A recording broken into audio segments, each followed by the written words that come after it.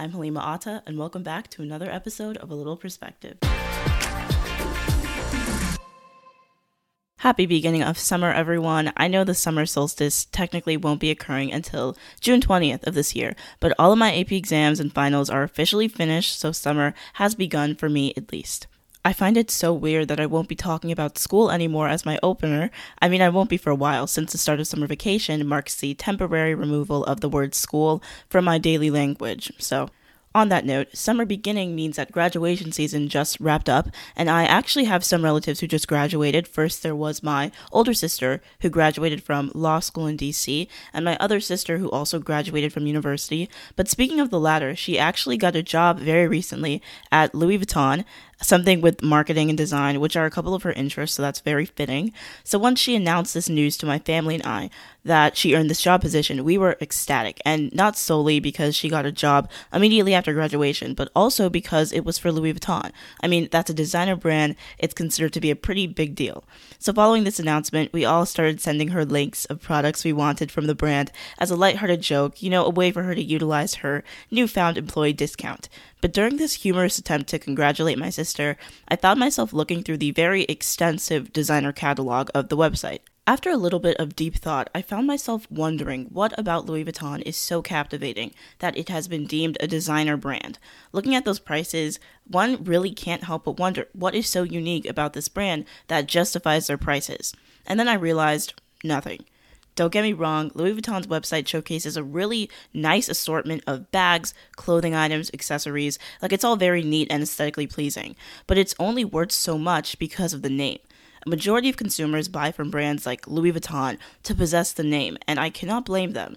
Designer brands really have built empires that make people think they are much more valuable than they are, which made me curious as to why their advertising is so effective, and more importantly, why people actually assign so much value to their products.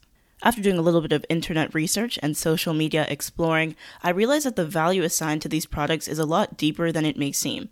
The recent emergence of a black luxury movement and growing advertisement for designer brands within social media, they all allude to the presence of a bigger issue. So continue listening to learn all about it. So as I previously mentioned, what I find so fascinating about luxury products, designer items, is the value that many consumers tend to put in it, which is usually more than it's actually worth. For example, the iPhone 11 Pro Max costs approximately $490.50 in total to manufacture.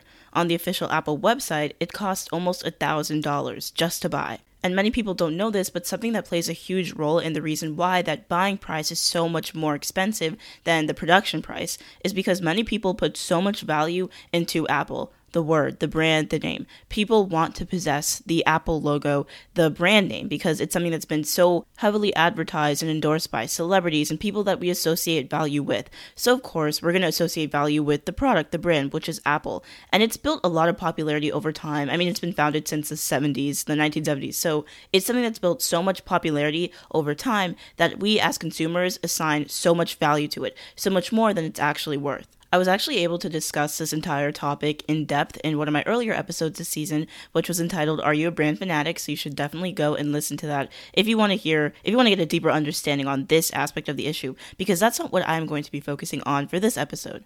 Instead, I wanted to shift the focus onto the people who are responsible for this value that is put into Apple, Louis Vuitton, these designer brands and these huge companies. People that buy, consumers, have now built the Black luxury movement. It's essentially where members of the Black community are opting to implement more representation into the luxury aesthetic. More specifically, it's regarded as the normalized Black woman in luxury movement. This can be considered a collective effort to change society's view of those in marginalized communities as people that are worth more, that are wealthier, that are more valuable. Social media apps like Pinterest, for example, really do clearly demonstrate the reason why so many members of the Black community have opted to be a part of this new Black luxury movement. For example, Pinterest has almost no people of color in luxury aesthetic pictures. Pinterest, for starters, if you didn't know what it was or if you don't use it, is a platform where people can pin quote unquote pin photos, add them to their vision boards of what life that they would want for themselves, or what maybe clothing items they want, or like jewelry items that they would like to have. It's just a place for you to plan your future, plan the things that you desire to have. And so for many people, this includes planning out vacations, potential trips, stuff like that. And because there's such a lack of people of color in these photos, many have just started to be part of this movement where they can implement more people of color into luxury settings and the luxury aesthetic, because it's nice to have representation. Representation is important in almost every aspect of life, obviously not the negative ones, but positive ones like vacationing and nice aesthetics. Like, that's something that people of color should be included in as well. So the Black luxury movement is a good example. Well, Pinterest is a good example why the Black luxury movement was created in the first place, to put more Black bodies, more people of color into luxury settings and aesthetics, which everyone does deserve to be a part of. Now, a demonstration of this movement can be seen through the existence of a rich Black girl niche on TikTok, another social media platform. Basically here, people who are rich Black will shift the focus of their content from making whatever videos are trending at the time, maybe like dancing TikToks, stuff like that, to them displaying their wealth, things that they do that can be associated with luxury or class or money. And people will comment, I'm so excited to be on rich Black girl TikTok or rich Black person TikTok. The intentions are to implement more representation, more people of color into the wealthier aspect of TikTok. Because when you search up like hashtag wealth or like luxury money, you see predominantly white people. And so the Black people that are a part of this movement aim to foster representation and more people of color in these facets of social media, because it's typically dominated by white people. It's also important to define what I am referring to when I use the word luxury. While it seems like it focuses solely on luxury bags, designer items, it's actually an umbrella term. There are different categories of what is considered luxury, while many tend to focus on tangible items. So according to Merriam-Webster, luxury can either be a condition of abundance and comfort or something which adds to pleasure but isn't absolutely necessary. So with the aforementioned Pinterest example, luxury really just refers to any portrayal of wealth, whether a single tangible item like a purse or an all-inclusive resort trip. And if you're listening right now, you might be wondering, well, since your podcast is centered around societal issues, how could this aim to implement more representation into luxury spaces be a bad thing? What are the poor intentions behind it? Now, from the surface level, it doesn't seem like there could possibly be any problems presented by a movement like this. Representation matters, and that includes representation in almost every facet of life. Having luxury things, wealth, those are positive, right? Well, this movement actually poses a few negatives, if you will. The first is its promotion of materialism. This can be defined as the tendency to believe that consumer goods and services provide the greatest source of satisfaction in life. Now, capitalism and materialism go hand in hand. When movements like the Black luxury movement, for example, emerge, they serve as a blatant reminder that we live in a pretty capitalistic society, that we are consumers who assign value to the things that we purchase, rather than assigning value to the effort that went into producing them. This is actually known as commodity fetishism, and I discussed it in the episode I previously mentioned earlier in season 2 entitled, Are You a Brand Fanatic? So again, if you want to hear that more in depth, I definitely suggest you listen to that episode. And I'm not saying all of this just to trash capitalism. According to social psychologist Tim Kasser, our form of capitalism encourages materialistic values. So when you look at demonstrations of the Black luxury movement on Instagram, for example, or even on Pinterest, you'll see a lot of Black people, donning these luxury and designer purses and belts and items that they've gotten, and just in the luxury movement as a whole, not even just within this subcategory. You'll see people posing with nice, really expensive items they've gotten, and it really does allude to the materialistic nature of it, which is a negative, because we shouldn't, as humans, it's not an innate ability of ours to be materialistic, to seek these things, these tangible items. That's not something that we need to survive.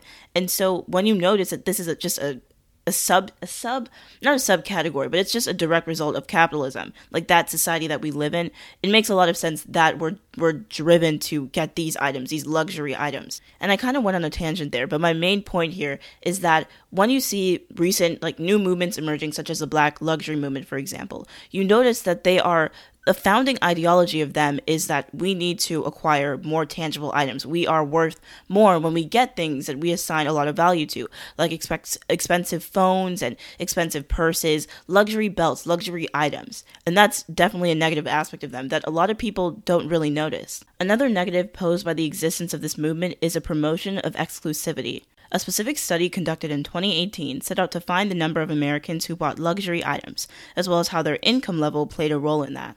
This research found that approximately 45% of respondents with a high income said that they bought premium or luxury shoes within that year. The biggest takeaway from this statistic is that not everyone who has a high income, not everyone in general, buys luxury, premium designer items. Now, that seems like a given. It seems pretty obvious, which it is, but this helps set up the fact that it promotes exclusivity.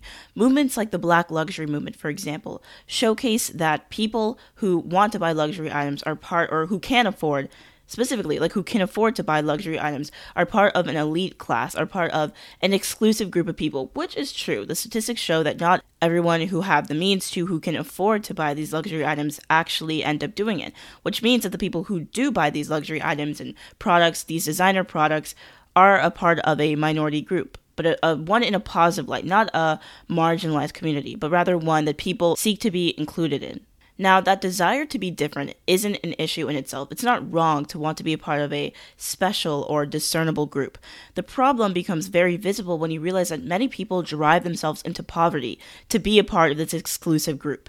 Many people who do not have disposable income to spend on luxury items and designer things end up doing it so that they can be promised exclusivity and to be special, to be included in this group. And they end up doing it so much so to the point where they have no more disposable income. Usually that wasn't even present at all, but to the point where they drive themselves into poverty, which is a very clearly negative aspect of this luxury movement. So by now, you've probably noticed that I'm distinguishing this movement by its racial aspect, focusing solely on the Black luxury movement, not the luxury movement as a whole, as a general idea.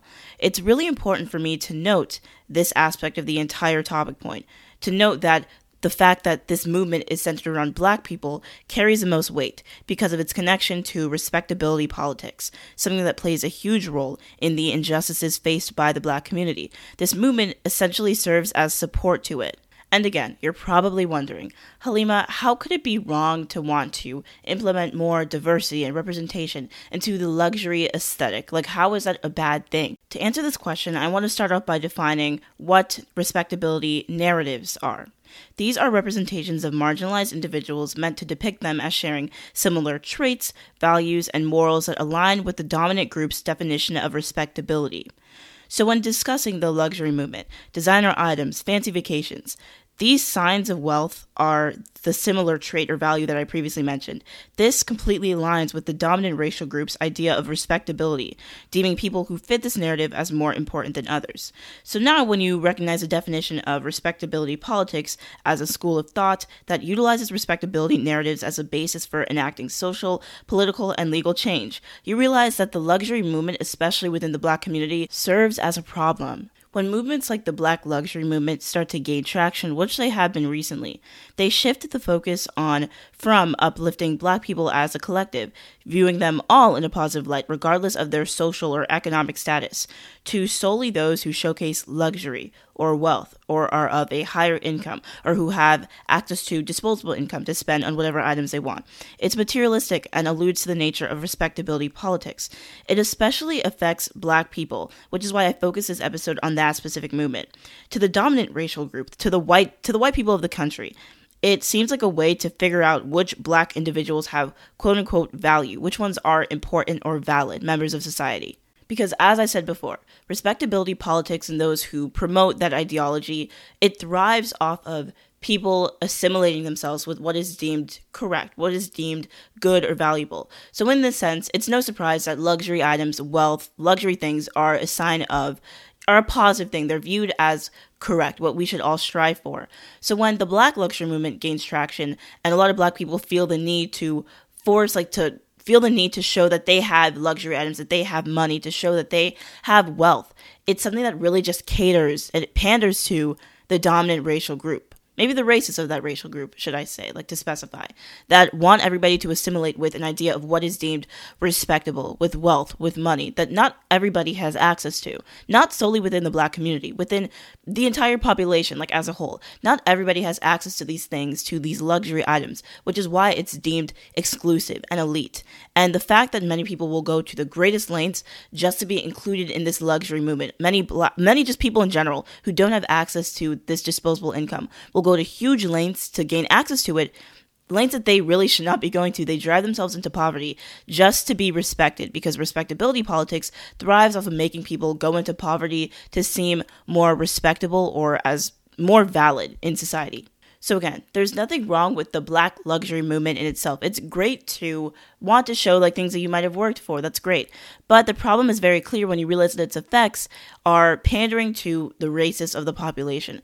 It serves as a way for people to discover, for the dominant racial group to discover which Black people are quote unquote valid members of society, which ones can bring positive things to the table, not realizing that luxury and wealth, luxury designer items are not the only sign of somebody who is a valid member of the population. Like, having a designer item or a bag is not in any way indicative of somebody's potential to be correct, like quote unquote correct. Like, having designer items, that's the surface level. Somebody possessing a Louis Vuitton belt or purse doesn't mean that, oh, they are hardworking, amazing, great people. I can respect them now. See, there's an issue that I completely just demonstrated within that example. Respecting somebody that you deem respectable because they have expensive things is a completely wrong approach to politics. Like, respectability politics thrives off of inequity. It thrives off of making people who don't have access to these things feel inferior, feel less than. So when you realize that luxury movements as a whole, not just Black luxury movements, thrive off of elitism and just kind of excluding people to showcase that some people have luxury, some don't, you realize that the problem lies in its effects. Not the people who partake in the movement, but rather the effect that it has on the dominant racial group and how they view people that don't have luxury things, as opposed to people that do. So the problem isn't that people want to buy nice things, that Black people want to be more represented in the luxury aesthetic. The problem is that the Black luxury movement is now being used as a tool for the dominant racial group to figure out which Black people in society they can deem as respectable or valid. But this isn't to say that whenever Black people connect themselves to luxury, it's done with poor intentions or that it shouldn't be done at all. I think that the focus of the movement should shift. And this is directed towards the general movement, to showcase more diversity within the producers of these luxury items, rather than the brands or the items themselves. By this, I mean people should start highlighting more luxury brands owned and created by people of color, rather than assigning so much value to the items themselves and who buys them, which works to promote respectability politics. Because while it isn't wrong to want to have or to have nice things, the desire to have luxurious items isn't innate. It was instilled in people's minds by capitalism and by the pioneers of financial systems like it. It's definitely possible to recognize this and own luxurious things, because once you acknowledge that this human action is where your desire to have nice things stems from, it's nothing innate to you as a human. You can move forward and become a more informed consumer.